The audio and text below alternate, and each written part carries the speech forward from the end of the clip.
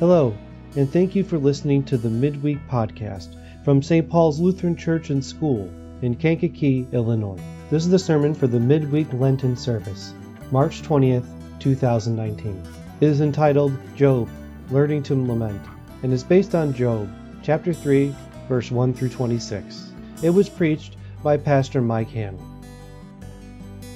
May the words of my mouth and the meditations of our hearts and the actions of our lives be pleasing in your sight, O Lord, our rock and our Redeemer. Amen.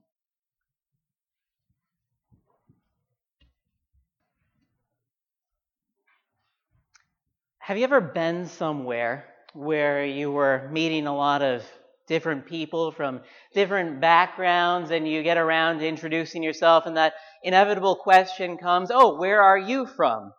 And you tell them. And they might look at you funny and you might have to try to explain it and they say, "Oh, so you're from flyover country."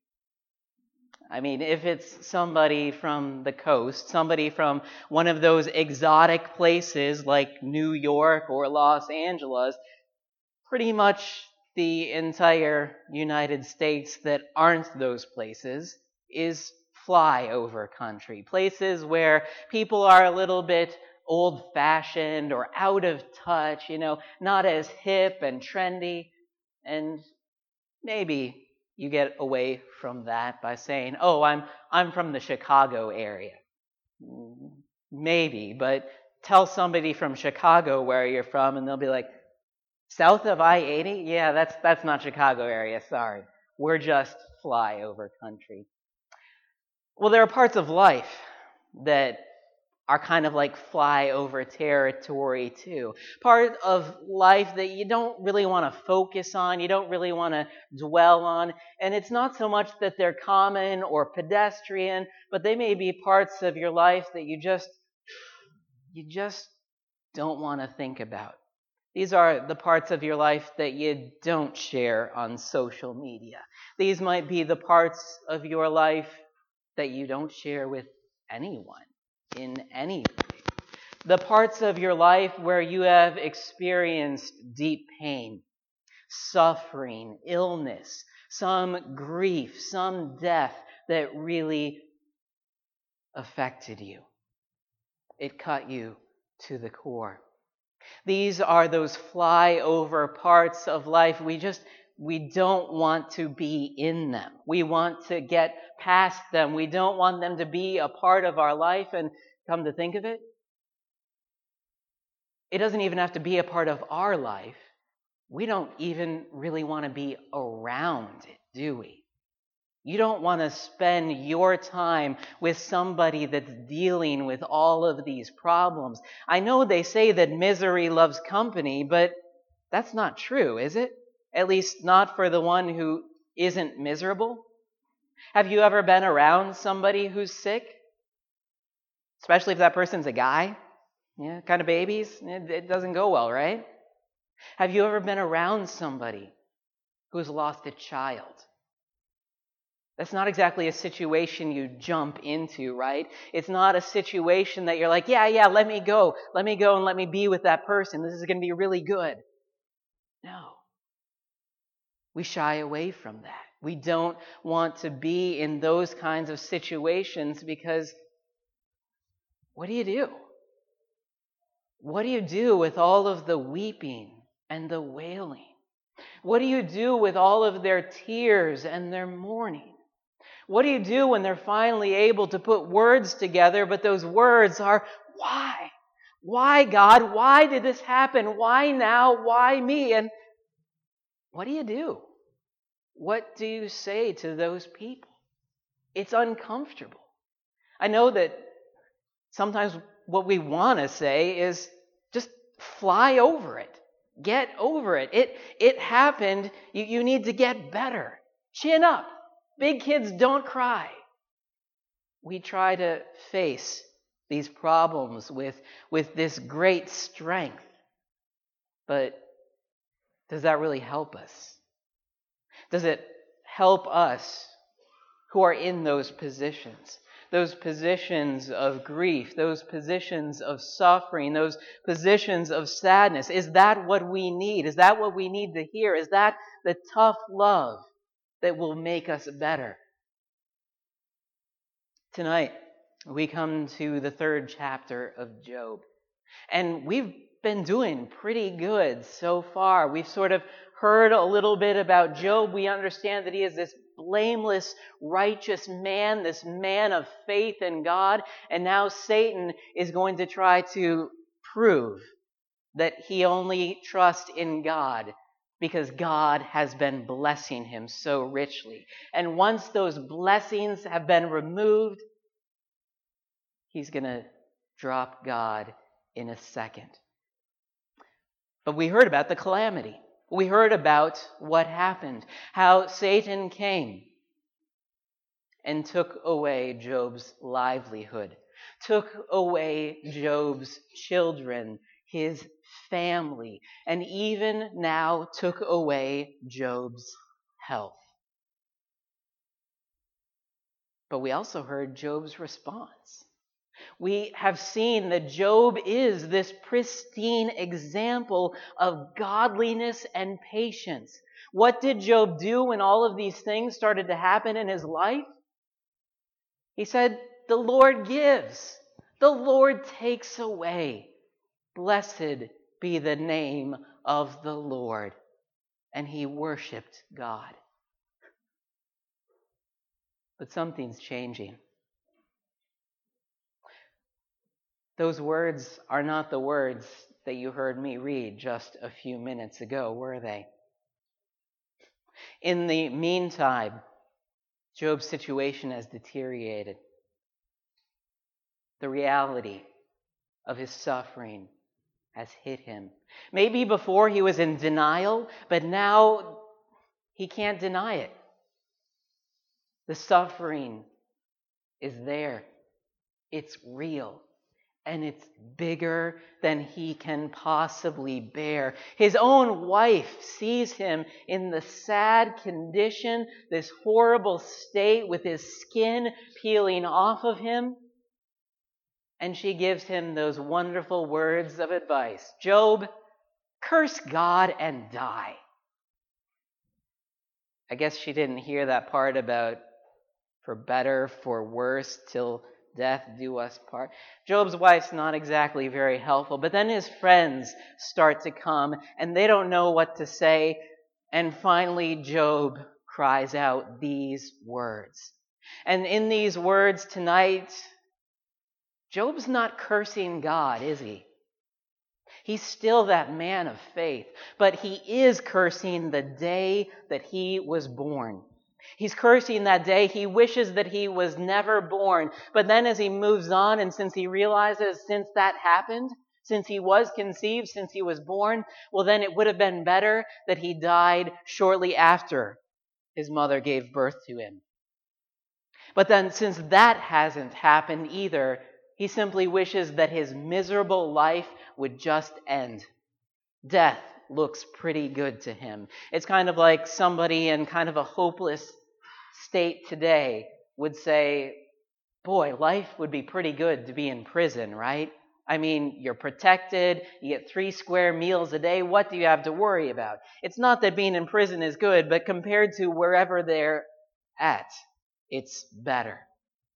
That's what Job's saying about death right now. Compared to the suffering, compared to the pain he's in, it looks pretty good.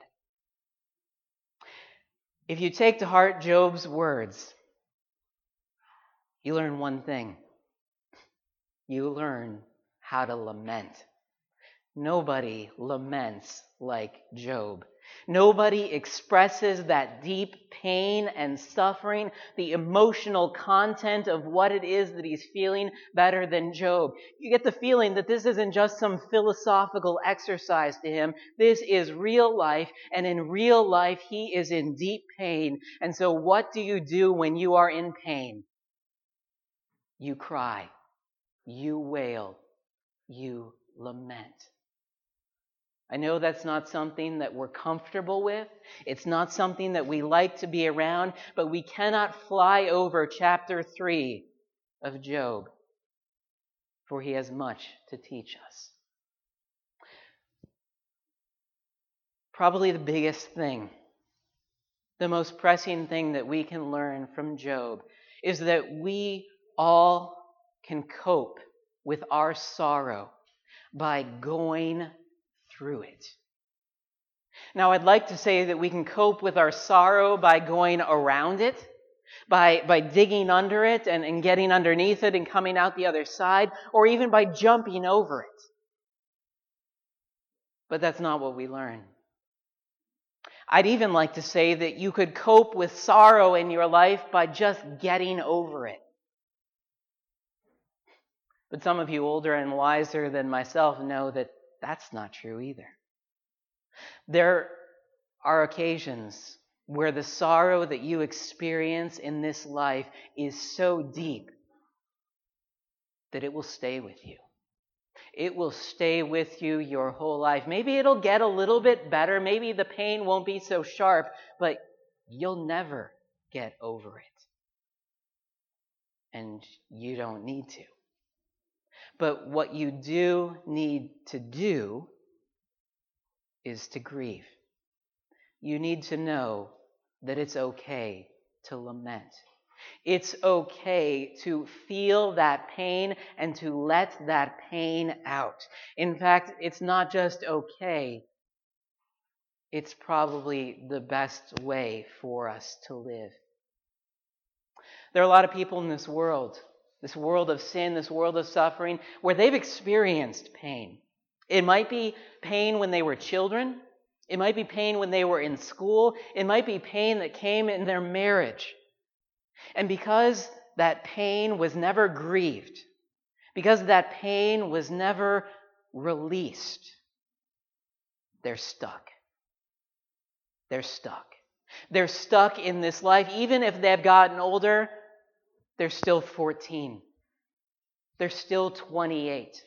They're still 34.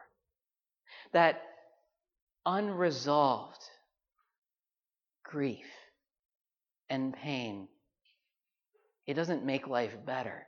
Instead, we have things like anxiety, phobias, self-esteem issues. It gets into you and it affects you, and it affects you for life. Maybe you're somebody whose background is not what we would call a good Christian home. Maybe you had a father who was an alcoholic. Maybe you had a mother who was distant or absent. Maybe you experienced great prejudice and bigotry growing up. That leaves a mark. That causes pain. And you can pretend that that doesn't matter, that you're strong, you're able to get through it, you don't have to acknowledge it. But the reality is, if you do that, you don't heal. It's that wound that just infects and gets worse and worse. And so sometimes that shows itself in bad behaviors. People end up imitating that lifestyle. That's all they know. They never grew out of it. They never learned from it. They never learned that that's not how life is supposed to be. And so it just perpetuates itself to the next generation. Doctors, in fact, have realized that this is a huge problem. Because we're uncomfortable with lamenting. We're uncomfortable with pain and grief. We try to hide it. We try to look past it. But that unresolved regret, that unresolved pain, that unresolved grief, it shows itself in our bodies physically. You might have some illness that has no explanation, or you may have some chronic pain that you've never figured out and the doctors can't explain it either. But maybe it's the manifestation of that strong pain, that strong emotion that you thought you could just keep inside and bottle up and put more layers upon more layers. But it just doesn't work. We need to mourn. We need to grieve. Job teaches us this. In our world, this may be uncomfortable, this may be radical, but this is medicine that we need to hear. In our gospel lesson tonight, Jesus speaks those words of blessing. Blessed are those who mourn, for they will be comforted. Do you hear Jesus' words of blessing? He doesn't say, blessed are the strong. Blessed are those who are able to bounce back. Blessed are those that don't need to take a few minutes to grieve. No, blessed are those who mourn. If you want healing, if you want the blessing that Jesus promises, don't hide it. Lament. Grieve. In that beloved psalm, Psalm 23, David says those words, even though I walk through the valley of the shadow of death. Walk through. It's not the place where you're going to stay, but it is a place you need to go to.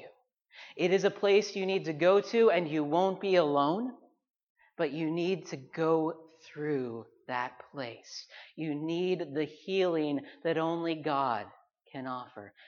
And how does that happen? There's a cute little acronym that really works, that explains the content of the laments that we find very often in the Bible. For it's not just here in Job, it's in the book of Psalms, it's in Genesis, it's all throughout. When we see laments, we see people do four things. First, they see. It's going to spell the word care. First, they see, they complain.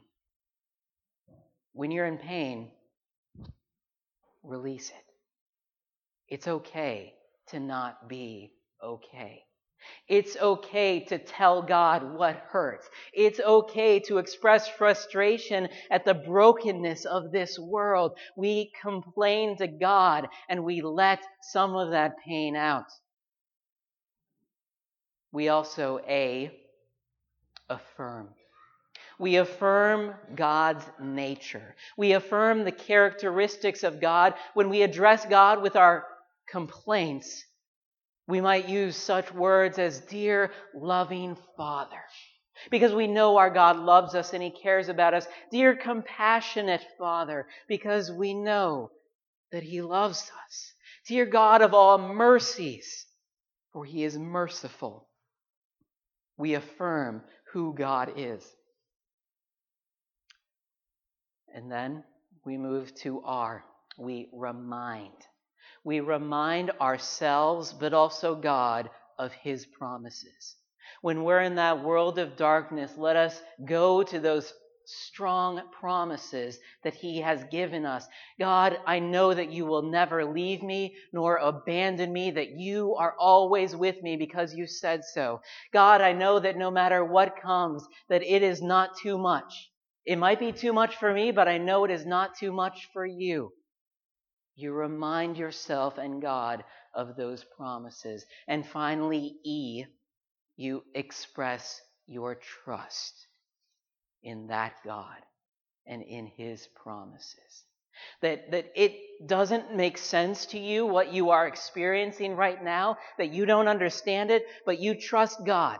You trust Him and His wisdom. You trust Him and His power, that somehow He can work all things together for the good of those who love Him. It doesn't have to make sense to you. You don't have to have all of the answers, but you are calling out to a God who does. You trust Him and you express that trust. So we complain, we affirm, we remind, and we express that trust in God. This is how we lament. This is how we care for ourselves, and we do so in such a way not that we are cursing God, but that we are cursing our circumstances and we are falling on God in trust. But finally, we don't just want to cope with sorrow. We want to be able to look past it. And the only way that we can do this is to keep our focus on Jesus, our Savior. To keep our focus on Jesus, our Savior, who we know was a man of sorrows. Jesus experienced the suffering of this life. He knows what it's like. In this time of Lent, I would encourage you to open up the Gospels and read through Jesus' final days, Thursday and Friday, especially Thursday in the garden. Hear Jesus wrestling with his own sorrow. Hear him complain, affirm, remind, and express his own trust in God as he carries out that mission. As he does the one thing that he knows will bring him great suffering, but will bring us the hope, the healing, the salvation that we need. Psalm 30, verse 5 says, "Weeping endures for a night, but joy comes in the morning." It's okay to grieve. It's okay to weep. But we do so knowing that it's just a season.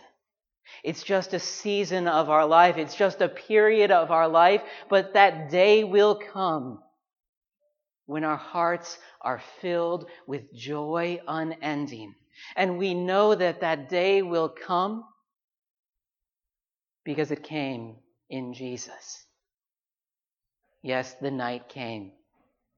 Jesus died on the cross. He was put into that tomb of darkness. But on the third day, there was morning. There was joy. As your pastor, as somebody who loves you and cares for you, I know hearts are full. There's a lot of suffering. There are a lot of burdens. You need to know you don't need to carry them. You don't need to hold them in. You don't need to hide them.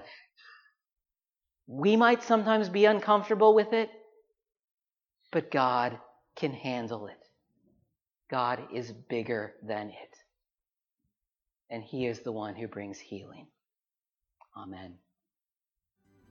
And now may the peace of God, which surpasses all understanding, keep your hearts and minds in Jesus Christ, who is your Lord and risen Savior. Thank you for listening to this week's podcast from St. Paul's Lutheran Church and School in Kankakee, Illinois. You can find this and other podcasts by going to stpaulslutheran.net and clicking the Sermons button at the top of the page.